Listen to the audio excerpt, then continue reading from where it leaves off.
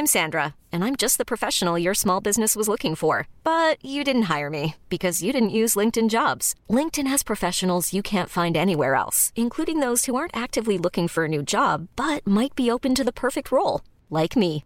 In a given month, over 70% of LinkedIn users don't visit other leading job sites. So if you're not looking on LinkedIn, you'll miss out on great candidates like Sandra. Start hiring professionals like a professional. Post your free job on linkedin.com/achieve today. Ever catch yourself eating the same flavorless dinner 3 days in a row? Dreaming of something better? Well, HelloFresh is your guilt-free dream come true, baby. It's me, Keke Palmer. Let's wake up those taste buds with hot, juicy pecan-crusted chicken or garlic butter shrimp scampi. Hello Fresh. Stop dreaming of all the delicious possibilities and dig in at HelloFresh.com. Let's get this dinner party started.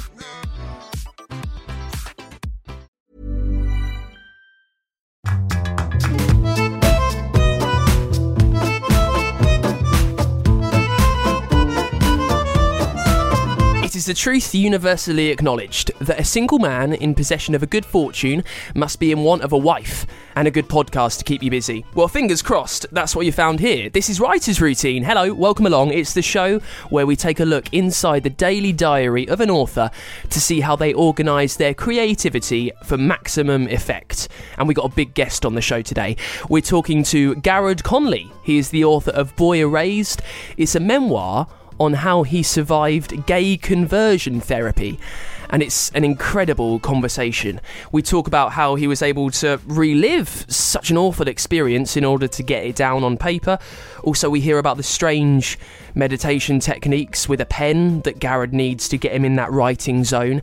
And also why he's an incredibly early bird. There's this mysterious thing that happens when you wake up at 4:30 in the morning, which is like no one else is awake. There's almost no sound, even in New York, and it feels like you're doing something almost forbidden, like no one else is doing it. So there's this sense of isolation. And we talk about how he organises his ideas. So when he knows exactly what is happening in his story, but he's not quite sure how to plot it, it turns out sometimes the strangest things provide the most clarity. And then I was actually sitting in this Chinese restaurant that had an amazingly beautiful appetizer, and the appetizer was... It was very simple. It was just like these perfectly cut cucumber sticks and carrots. I took a cucumber and a carrot and put it next to each other, and then I was like, I took another cucumber and another carrot, and it was a very simple structure. It was like, okay, I can have a day in each day in the camp is the cucumber, and each time period leading up to the camp is the carrot. So stay there. That is all on the way in this week's Writer's Routine with Garrod Conley.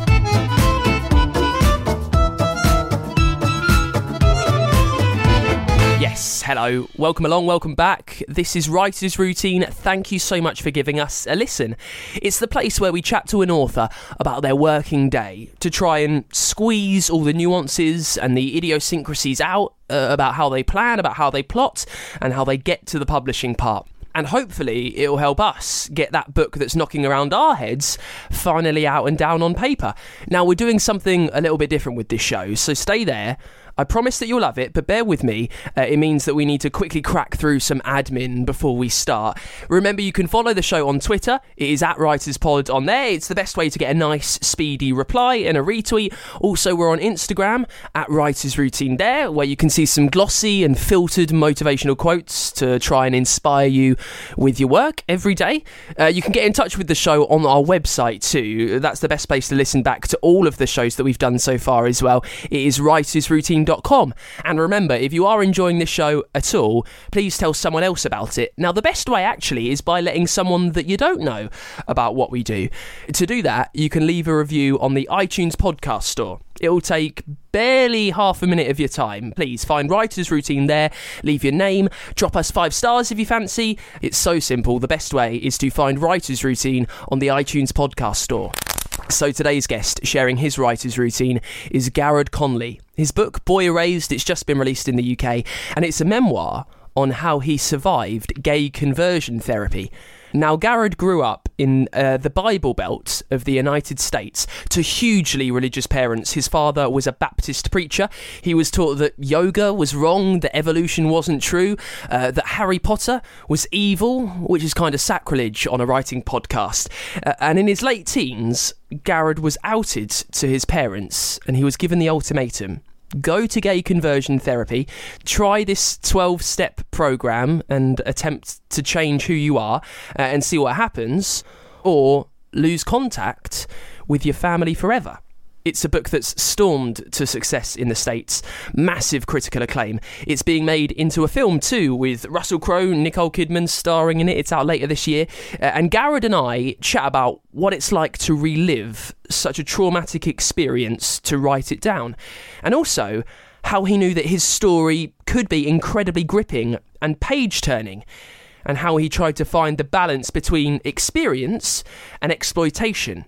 We also chat about the curious focusing tasks that he needs a pen and a piece of string for, what he has learned about writing as he starts work on his second book, and also what he thinks of religion now. You know, since he was raised following a book which claimed to be just about love, but in actual fact that was used to try and make him hate himself. Now, a few things just before we start, which might be a little bit awkward, because even though I work and make and produce a writing podcast, I'm not the most well-read of people, and that becomes abundantly clear very quickly when I hardly know any of the books that Garrod asks me about. So bear with me on that. And at times, I've also got a very high-pitched laugh. I mean, think Jimmy Carr in a tussle with a hyena in a room filled with helium. And you can hear that laugh a lot through this. He's just a very funny man, so I'm sorry about it already. Usually, you see, I would edit it out for time's sake more than anything else. But with this show, I've kind of done something a little bit different. Normally, I edit most of our author chats simply because I want to share with you the most important tips and help that we can, because I know that you're busy and there are loads of podcasts out there that take up hours of your time and we don't need more of those. But this chat was so powerful, it was so inspiring and nuanced and helpful that I didn't think it would be right to cut any of it. Garrod speaks with such emotion, such passion, such clarity. I thought it would be an injustice to edit out and for me to decide what bits of his story that we should keep. Now, it won't be non-stop. We will probably take a break for ads about halfway through, but that'll be it. That'll be the only pause for the rest of this show, as we hear the whole of Garrod Conley's story and how it became an actual story that you can pick up and that you can read. Let's get going then with his writer's routine, starting as always with the place where he usually sits down to work. Well, I normally sit down to write on my couch in Brooklyn. I just moved to a new apartment, so it's a bit different now. But yeah, I had a roommate who didn't wake up until noon, so I would just sit on this white couch that was kind of dirty with cat hair. And it was like the walls around us were dripping with strange black liquid at different times. And so it's like stained with these liquids, and the walls, like the wallpaper was peeling, and I think a mushroom was growing through at one point. Did you ever get to the bottom of what the black liquid was? No, I didn't ask questions. Sometimes you just don't want to ask those questions. It was not a glamorous life, but I only paid $800 for my room. It was a closet, basically. So you've got walls covered in mushrooms and strange black things dripping. Is there anything that you can see around you that perhaps takes you away from that and maybe inspires you to write while you're there? I have to be almost in a dungeon-like world in order to write. I can't be too interested in anything outside of that room. So the window had a fire escape, which was kind of nice. But other than that, the room was pretty plain. I mean, there were like a lot of books everywhere. So I like to, like when I'm writing, I'll get up from the couch, grab a few books that feel like they're somehow in conversation with what I'm writing, and then I'll open up to random pages and just sort of feel the language and texture and then move on from there. So you say you feel the language and the texture. Mm-hmm. What kind of things are you looking for, and then how are you using that to kind of keep everything moving? I read a lot of poetry at night and in the morning before I start writing, because I'm a prose writer, but I feel like it's really important to start the engine of language with, you know, some of the most potent stuff. And I think poetry is better than prose in every way. They're more in tune with language, poets are, and they're generally like the lines and the line breaks are just so strong for me. And so I like to carry over that energy into my prose. Even though I can't write poetry, I wish I could.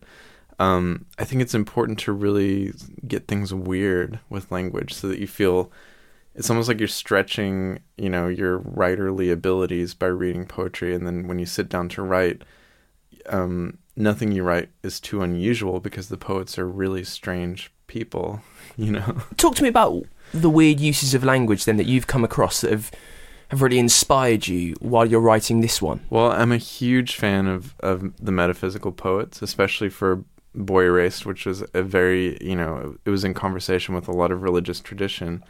So John Donne is one of my favorites, and he's so bawdy at one point, and then at another point he's very reverent, and his language is always, you know, capturing these extended metaphors that go on for, you know, way too long. And I just love how playful he is and how controlled at the same time he is. I think it's all about light and shade, isn't it? And I'm sure we'll come to that, especially with the type of book that you have written, to get the full message of it across. Mm-hmm. That's what it kind of needs to be. Now, the show is called Writer's Routine. So tell me yours. The first moment you wake up to the moment you go to bed on a day where you are sitting down to write, how does it go? Leave no kind of nerdy stone unturned for me. This is like my favorite stuff to talk about. Please, go ahead. You know how writers will be at an event and someone will ask about process and writers will like roll their eyes? I'm just like, mine light up. I get very excited when we talk about process. Well, I'm very excited then, Garrett. Go ahead. So when I'm in my good modes, which is like, you know, sitting down to write every day and I'm on schedule, I actually wake up usually at 4:30 in the morning. And I find this to be essential because there's this mysterious thing that happens when you wake up at 4:30 in the morning, which is like no one else is awake. There's almost no sound, even in New York. And it feels like you're doing something almost forbidden, like no one else is doing it. So there's this sense of isolation. And I take about 30 minutes before I start writing, sometimes an hour if I'm feeling sort of lazy or tired. But I really allow myself to indulge in reading good poetry and sometimes prose that sounds like poetry. Like I've been recently reading Djuna Barnes. Do you know her? She wrote a really strange novel, actually. It was called Nightwood, and it's this one of the first like big lesbian novels. It was actually touted by a lot of poets at the time as an important novel. But the language sounds like poetry, and it almost doesn't make sense. Like you read it, you have to read it 5 billion times, and you still don't understand it.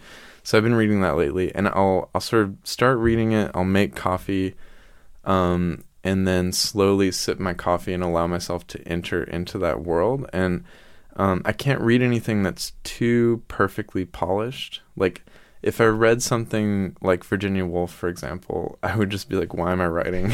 You know? So I like things that are weird or things that I could never do in my own prose. That's interesting because I would imagine a lot of writers would like to read some of the best there is. Mm-hmm. This is what I'm trying to get up to the scratch of. But you find the reverse of that. You think it's almost too daunting. Well, yeah. I mean, and I guess maybe I don't mean the best there is, but more like the best there is within your tradition. So I like to write like Virginia Woolf. I mean, that's my goal eventually. But if I read Virginia Woolf before I try to write like Virginia Woolf, then I'll just be like, why am I doing this? Because it's obvious that I'm not as good as her. So I like to read a lot of different things that I would never think of writing. So Djuna Barnes is one of those writers. She's just so unusual, and she has these long monologues from characters that make almost no sense, and they combine all of this strange philosophy that I've never heard of. So I love that. And then at around 5 or 5:30, I sit down on my ugly couch, and I just start. Like I might read over what I'd written the day before, like maybe a few pages, and then I like to enter into the scene through some sort of image or some sort of sound that I'm really interested in. And perhaps most importantly for me, and this is going to be strange to explain, but I've been doing this thing since I was about 4 years old, where I take a string and a pencil or 2 strings, and I move them in front of my face, like sort of repeatedly. Are the strings tied to the pencil? I do like to tie them to the pencil. So it's almost like a sometimes. metronome. Mm-hmm. And then what happens with them? So I sort of move it in front of my face over and over again, almost like you would see like a cat sort of. I was going to say, Yeah. this brings to mind a kitten straight away. Yeah, and I love cats, so it makes sense. And so I'll sort of move it across my field of vision until I no longer really see what's in front of me, and I can enter into my imagination, and usually it's visual.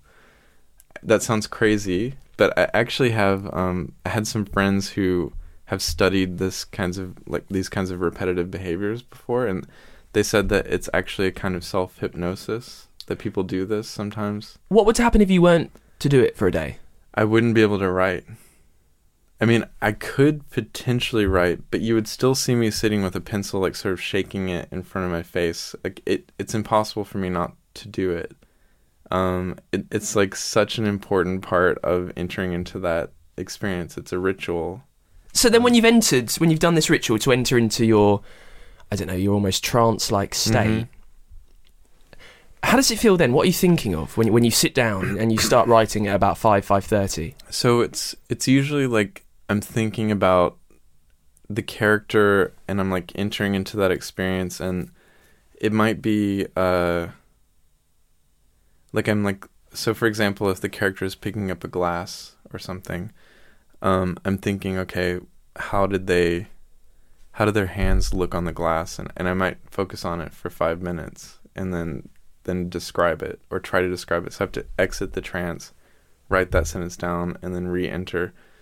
And of course, for writing a memoir, it's much different. So, my book is a memoir, but I'm writing fiction now. And with writing memoir, I had to really use that to re-enter a memory and sort of focus on what I remember physically. So I might remember that someone was standing, in a corner of the room, and I might remember that the teapot in the room was blue, but the rest of the room is a little fuzzy for me, so I have to sit there until it kind of comes back.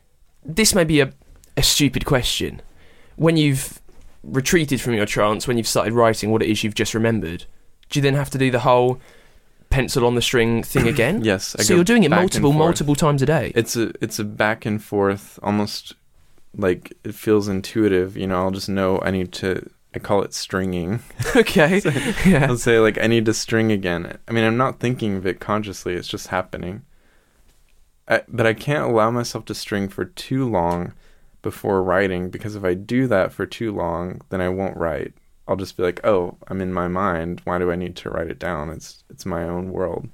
So you're stringing many times throughout the day, and you start at, as we say, about 5:30. Yeah, I usually go until about 7. So a continuous, almost 90-minute burst. Mm-hmm. And then what happens? Well, then I try to really separate out that. So I think of the time as really sacred. I have really strange rituals, and that's the only way I can get anything done, because I will just stay doing that all day and go insane. Like if I stay in that mode for too long, then nobody wants to be around me when I'm out of it. I'm just like a miserable wreck, and I only want to go back to it. So I have to sort of force myself to take a shower, and in the shower I'm still thinking about the stuff, and I'm allowing myself to come to a conclusion perhaps in the scene, or think about what's next. And then I might, after the shower, write that down, just like at the bottom of the Word document. But then I have to move on with my day. And that's about to change, because I want to write until noon soon. But and is that it for the day then? Are you at 7 o'clock, you're done, and you're no longer writing? I wrote all of Boy Erased in about a year and a half using that method. Just 2 hours every morning? Mm-hmm. You're not coming back to it throughout the day? If you're really concentrated for those 2 hours, you can write a lot. How many words do you tend to get done? Is there an aim, or did you say, right, I need to get this down, or is it just 7 o'clock, I'm done? Yeah, it's time-based. How many words would you imagine you'd get done in those 2 hours? I don't know the exact word count, but I would say 5 or 6 pages. So throughout the day then, obviously writing memoir, it's not so much as letting the ideas percolate, is that it's kind of figuring out what memories you're going to put in and how you're going to portray them. Well, I think memoir, what's really strong about memoir is that it can ingest a lot of philosophical and theoretical concepts that people are thinking of at the time. So, for example, I was versed in queer theory I had a degree in it. So in looking back at my memories, I was able to use the framework of, say, Foucault to look at, what was happening to me from an outside perspective. It just gives depth and breadth to the experience. So it's not so much that you'll look at the book and be like, oh, this is obviously based off of Foucault's theories, but you can see that there's an influence in it, like through even the diction that I choose to use. Can you very briefly sum up that theory for me, if that's okay? Well, I mean, what I latch onto with Foucault is a theory of power and how the structures in place in society generally ensure that sexuality is contained. So traditional marriage is very important to do that because sexuality is a libidinal force that can actually disrupt, society. And when people are allowed to have that freedom, for example, if we stop defining relationships based off of the nuclear family, then things get a little bit messy and it's harder to control people. Whereas if we define marriage a certain way and we restrict it and we have an economic incentive for it that excludes other people that might not have access to that sort of system, then we can more easily control people. And I think that's something I put into almost every page of Boy Erased. Now, I'm very aware the way this show usually works, in that I get an author to come sit down with me and we talk just about the process as you have done, and there's always a slight contention because I'm aware, they're aware, they've got a book to sell. But we don't usually get into the deep, synopsis of what the book is. Yeah. But I think to talk about yours and to talk about the process of how it was plotted, how it was planned and finally published, we do need to do a short summary of Boy Erased, if that's okay. Yeah, I know that you've talked about it for quite a while. But could you just tell us what the book is, and then we'll move on to how it was written? Yeah, it's an experience of my time in conversion therapy, which is a type of therapy that's designed to turn LGBTQ people, quote unquote, straight, whatever that is. And it, it was in Memphis, Tennessee in the US, and it was based off of a 12-step program that was designed to lead you out of the sin of your, in my case, homosexuality. And it used, some discarded Freudian theory and some really bad therapeutic techniques to try to change people. And this was all because you come from quite a religious family? Yeah, my father's a missionary Baptist preacher, and so it's very, very conservative. And, we're from the Bible Belt, which is, there's a church on every corner, if not more than one. Were you given a choice? No, I was given an ultimatum. My father said that if I didn't go, then I wouldn't get to see my family again, and I wouldn't have any money when I went to college, and so I agreed to go because I was terrified. Did you go into it at all with an open mind? Yes, I did. I mean, I grew up 18 years going to church 3 times a week and believing in, capital G God. And so to me, none of that was so strange. I mean, when I entered the therapy, it was obviously, very strange to go through a 12-step program sitting next to people dealing with bestiality and pedophilia. Yeah, I mean, I wouldn't say it was an open mind because I don't think anything was really open in my mind at that time, but I didn't need an open mind. I was already brainwashed. At what point did you think this isn't going to work? Well, I mean, the whole time I had this question about whether or not it would work because I knew that I was gay, and, I thought that the therapy sessions were a little bit hokey, and there was one where I had to sit across from a chair and imagine my father in it. And I was told to yell at my father and to say that I hated him.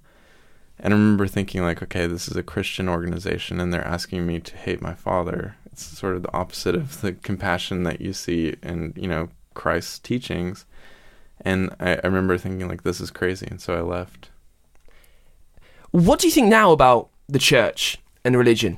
How are you able to buy into something that you spent so much of your youth kind of believing in when by nature it tried to change the very nature of who you are? Yeah, I mean, I take a compassionate stance with most religion because I came from that and I really believed it. And I guess maybe my alliances lie with the people who are in many ways indoctrinated by some of the belief systems that I was indoctrinated with. And I feel sorry for them because I can see, that's your entire world. You don't see anything outside of it. And these people think that we're all crazy. They look at the coasts and they think, everyone there is kind of insane. And they're afraid of any other ideas. Planning for your next trip? Elevate your travel style with Quince. Quince has all the jet-setting essentials you'll want for your next getaway, like European linen, premium luggage options, buttery soft Italian leather bags, and so much more. And it's all priced at 50 to 80% less than similar brands. Plus, Quince only works with factories that use safe and ethical manufacturing practices. Pack your bags with high-quality essentials you'll be wearing for vacations to come with Quince. Go to quince.com/trip for free shipping and 365-day returns. Hold up. What was that? Boring. No flavor. That was as bad as those leftovers you ate all week. Keke Palmer here. And it's time to say hello to something fresh and guilt-free. Hello Fresh. Jazz up dinner with pecan-crusted chicken or garlic butter shrimp scampi. Now that's music to my mouth. Hello Fresh. Let's get this dinner party started. Discover all the delicious possibilities at HelloFresh.com. Millions of people have lost weight with personalized plans from Noom. Like Evan, who can't stand salads and still lost 50 pounds. Salads generally for most people are the easy button, right? For me, that wasn't an option. I never really was a salad guy. That's just not who I am. But Noom worked for me. Get your personalized plan today at Noom.com. Real Noom user compensated to provide their story. In 4 weeks, the typical Noom user can expect to lose 1 to 2 pounds per week. Individual results may vary. I had actually come home one summer. I was living in Ukraine teaching for Peace Corps, and I was doing like HIV/AIDS training there. And I went home one summer because my mom begged me to, and I found the old handbook from the conversion therapy camp that I went to. It was in my bottom drawer, and I thought that I'd thrown it away. And I started reading through it again and reading through my notes, and I remember, like, for whatever reason, thinking, like, this is actually a good story. I mean, it'd been a while since I'd, thought about my time there. And I remember the first time, my first experience reading that notebook, I said to my mom, this seems like a good story. And then I waited a while longer before I actually wrote a word of it because I was just like, I don't know how I'd even approach this text. And I had a lot of survivor's guilt because I'd only been in Love in Action for, I did like a 6-month one-on-one session with a counselor that's associated with them. And then I did 2 weeks there. So I was like, okay, other people, committed suicide. Other people had been in the therapy sessions for 2 years, 6 years. They'd lost a decade of their life, for example. And I thought, who am I to tell this story? And then slowly it sort of dawned on me as I started to write a few paragraphs, here and there, that maybe I was more qualified to talk about it because I hadn't been as horribly abused and I could actually look at it more objectively. And I still had a relationship with my parents, so I was able to have access to their thought patterns during that time period.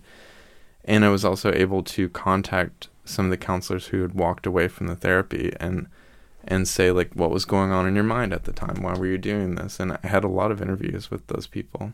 And where do you start then? So you've gone back, you found your notebooks and your textbooks from back when this was happening, and then you sit down to write a few paragraphs. Mm-hmm. Where are you deciding where to begin? How are you plotting it? How are you planning this? Because usually when I chat to authors, they're writing fiction. Usually it's a novel. It's something they've brooded over for a while. They've got the intricate mind map and the spreadsheet over where everything's going at what time. Yeah.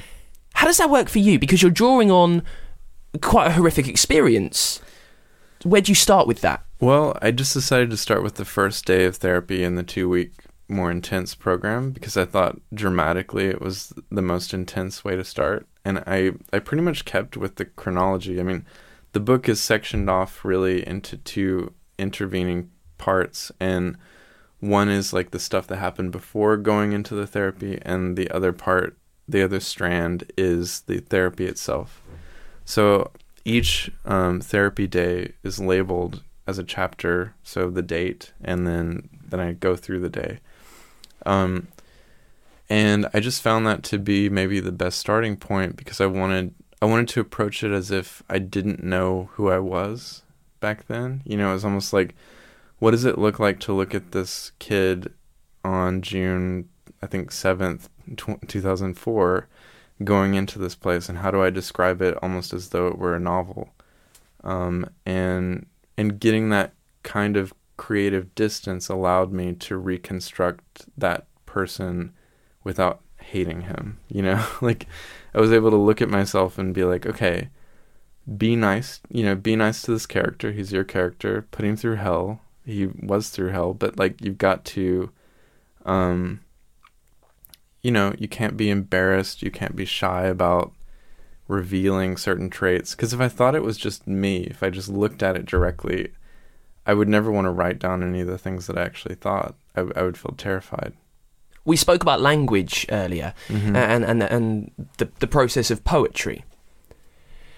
How did you think about that when you were writing this story? So you just spoke about how the book is sectioned off into days of your therapy. Mm-hmm.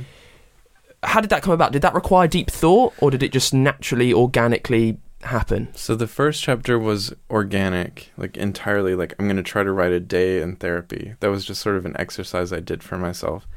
And then I was actually sitting in this Chinese restaurant that had an amazingly beautiful appetizer. And the appetizer was very simple. It was just like these perfectly cut cucumber sticks and carrots and this like sauce next to it. And it was really good. And I took a cucumber and a carrot and put it next to each other. And then I was like, I took another cucumber and another carrot. And it was a very simple structure. It was like, okay, I can have a day in each day in the camp is the cucumber, and each day leading up, or each, time period leading up to the camp is the carrot. And the 2 chronologies will move forward in time so that by the time you reach the end of the book, the stuff leading up to it is literally leading up to the first day of camp. So there's an irony there to where like you reach the end and you're like, oh, it's the beginning again. I think that's the best thing to ever come from carrots and cucumbers, if I'm being honest. Yeah. Disgusting vegetable. They're actually pretty great. I mean, I might agree with you on cucumbers. They're kind of tasteless. Yeah, I mean, this is not what we're here to discuss. Yeah. I don't want to hijack the chat, but I loathe cucumbers as well. So language, then.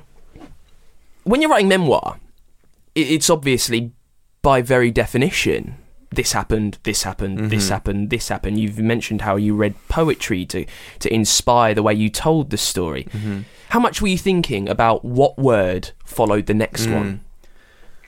I think there's like a melody in my head to the way that I want sentences to sound. And once I got the first line of the book, which is something like, John Smid stood tall, square-shouldered, beaming behind thin, wire-rimmed glasses. Like, I could hear the rhythm, like, and when you do that, you're like, okay, I want the rest of the book to sound that way, at least in those chapters. And I don't really know how to describe it other than I would read each sentence aloud, and a word would bother me, and I would sit there until the word didn't bother me anymore, so I would change it. I have no idea how that magic works, and I don't question it. I'm just like, okay, let's... And I'm one of those painstaking writers. It drives me insane that I do this, but, people tell you not to obsess over each sentence, but I obsess over each sentence before I move on to the next one. I cannot move on to the next sentence until I feel that the previous sentence is done. What does it need to be done? It needs to have the music. So I need to read it out loud and not feel annoyed by it.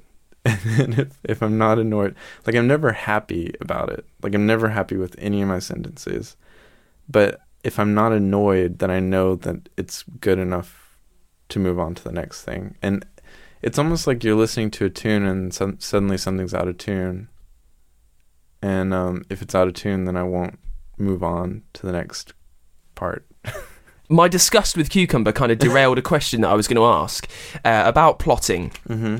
So you've got your format, A, B, A, B, Mm-hmm. A, B, Yep. A, B. How did you know what was coming next? Did you have an elaborate method of keeping track of where your story was going? How did you know what you were writing or the next point on your roadmap? Well, there were some pretty basic structural things that had to be in place for the story to make sense. I mean, I had a teacher, I workshopped one chapter of the book in a creative writing workshop, and the teacher said, this is a classic escape story. If you ignore that, then you're going to infuriate your reader. So I was like, okay. So I kept thinking, like, how do I keep making the walls close in so that the reader continues to be like, oh my God, just get out. You know, that sort of annoyance that you get while watching a film, for example, or reading a certain book where you're like, stop being so stupid, turn around, walk out the door. And so, you know, maybe that annoyance continues over like 100 pages. And then when the character does actually leave, you're like, oh my God, and it's pure catharsis, right? So I knew that I wanted to capture that feeling in the book. I wanted it to feel as though there was almost no hope, and then suddenly the character breaks free. Truman Show. Yeah, very much so. I love The Truman Show. It's a great film. It makes a lot of sense for me because my entire worldview was a wrong one, and then suddenly you open up your eyes and you're like, there's this whole other world. I mean, it's a total metaphor for that.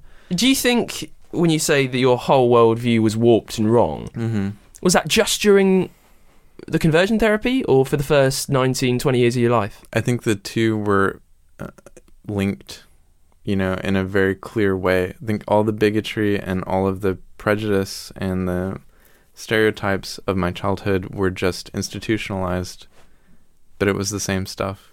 Then when you've left, if you're using the Truman Show, I can't believe I'm doing this. If we're using the Truman Show metaphor, Yes. you've stepped outside. I think the Truman Show metaphor is better than the Matrix metaphor, just saying. Oh, okay. I thought you were going to say better than the book then. No. Well, I was like, it's a great film, but so when you've is. stepped outside, how long does it then take you to acclimatise to the rest of the world and to open your eyes to how everything possibly should be seen? I think it's impossible to ever complete that process. I mean, I was never taught what evolution was. You know, in high school, I was told, you know, we're going to skip over that chapter because it's not real, and they're just talking about a bunch of monkeys. So, you know, you can imagine at 19 suddenly being like, oh, there's this thing called evolution, and there's this guy called Darwin. Do you remember the moment? Do you remember the precise moment that this all changed for you and you thought, hang on, Yeah. everything I've been taught so far could be a lie? I had that almost every day of college where I would be like, wait, nobody told me this? So why did your parents let you go? Well, my mom took me out. I called her on the last, day that I was there, and I said, I need to go home and it's an emergency. And she showed up, and the counselors came up to the side of the car and they said he needs to stay, 3 months, a year, etc. And she finally snapped and said, I don't know why I've never asked this, but what are your qualifications? And the guy was like, well, I've been through Alcoholics Anonymous, and that guy over there is a marriage counselor.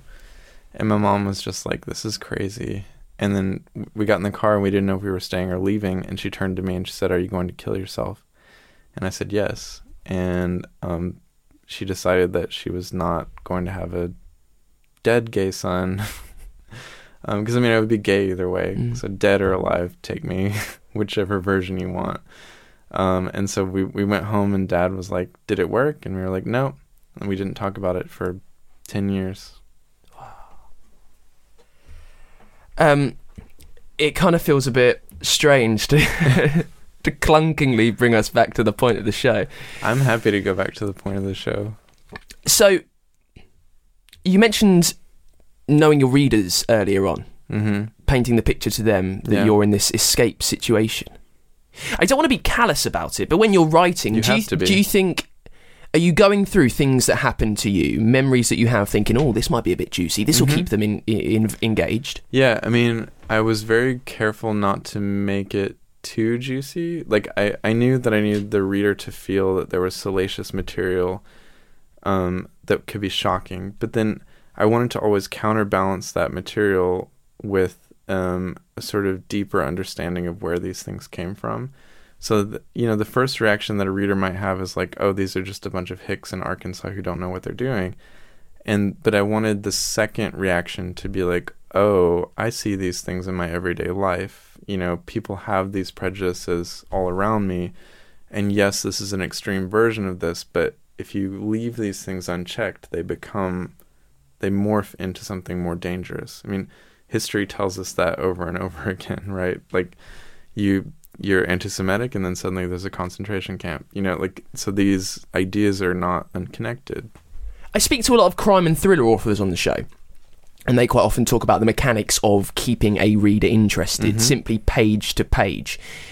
Did you think about that at all while you were writing this? All the time. Yeah, I mean, I sometimes liked to upset the expectations of the reader and draw something out for too long so that they're almost frustrated, but then snap back into action. I like being aware of these conventions and then sort of toying with them a little bit. So there's a section in the book that's like so long. It's about, do you remember that movie, The Passion of the Christ? Yeah, I've never seen it. I remember it being a thing. Yeah, it's not great. It's not a great view. But I have an entire section of the book that's just like painstakingly describing watching that film from my perspective and from my friend's perspective. And yeah, I think that goes on for like 20 pages. It's like, why?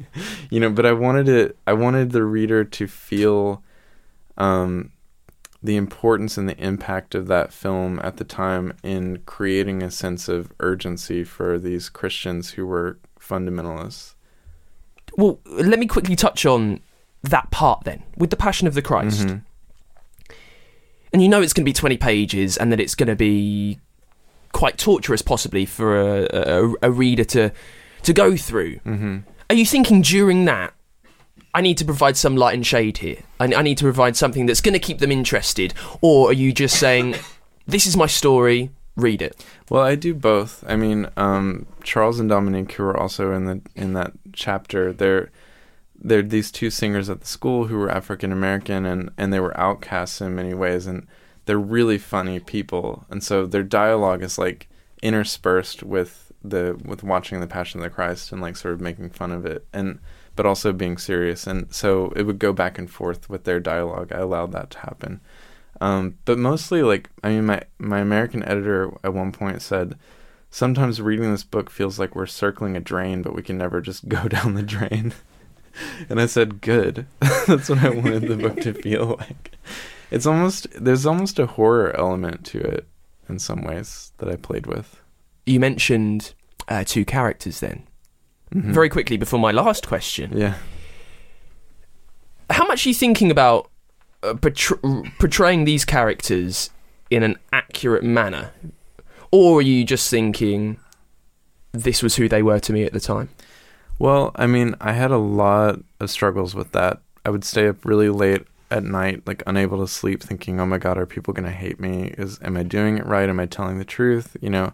As a memoirist, you're always remembering in vivid detail. I don't know if you can recall this, the moment when the author James Frey was yelled at by Oprah for telling a lie, like many lies in his book, A Million Little Pieces. And she had brought him on earlier in the show, and then she comes back on like later, and he didn't even know what was going on. And she like confronts him, and she's like, "You're a liar. You lied to my audiences. I trust you."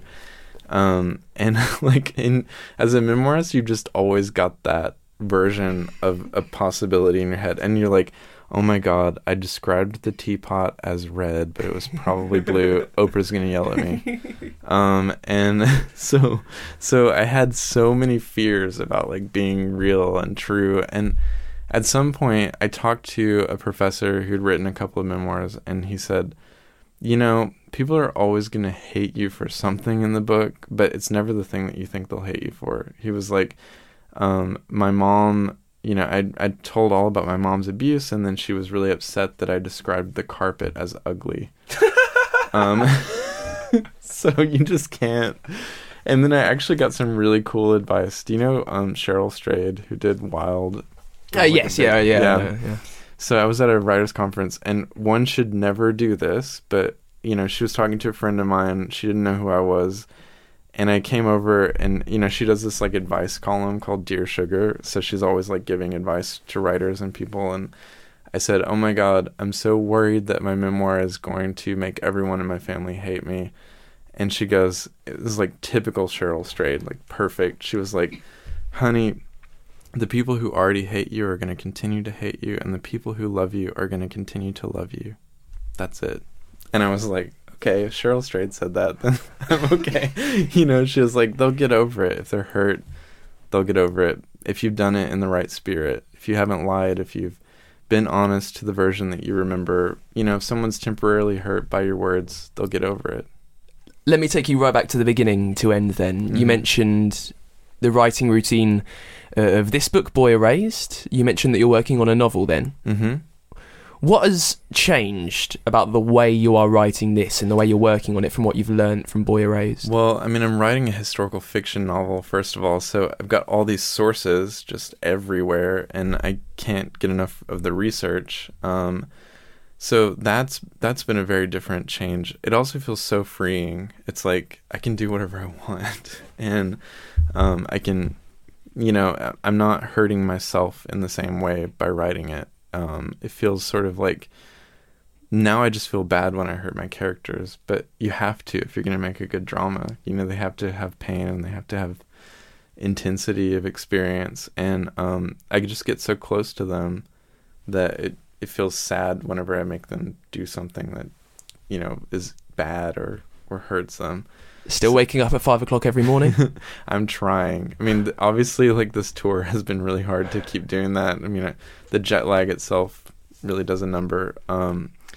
But when I get back to New York, definitely back on the 4:30 to 7 train, maybe 11 if I'm lucky. And that is why we let it play unedited right through to the end. Massive thank you to Garrard Conley then. His book Boy Erased, it's out right now. The film, starring Russell Crowe and Nicole Kidman, is out later on this year. Yeah, just a huge thanks to Garrard for coming in, for having a chat with me, for sparing some of his precious time in the week or so that he was over here in the UK. I know he's been very, very busy recently, and I know that he was a bit tired in interviews of answering the standard questions that a book like this provokes. And I really hope that he was pleased that we got a bit deeper with the writing process of how this fantastic book was written. Now, you can get links to all of Garrard's stuff on our website right now. That is writersroutine.com. Please, while you're online, give us a follow on Twitter and Instagram. If you enjoyed the show as well, head over to the iTunes podcast store and leave us a review. Now, next time, we're chatting to a writer who wants to change the way you think and how you tap into success and find that light that we're all born with. So that'll be something different. Hopefully a lot of fun too. I will see you then next week on Writer's Routine. Bye!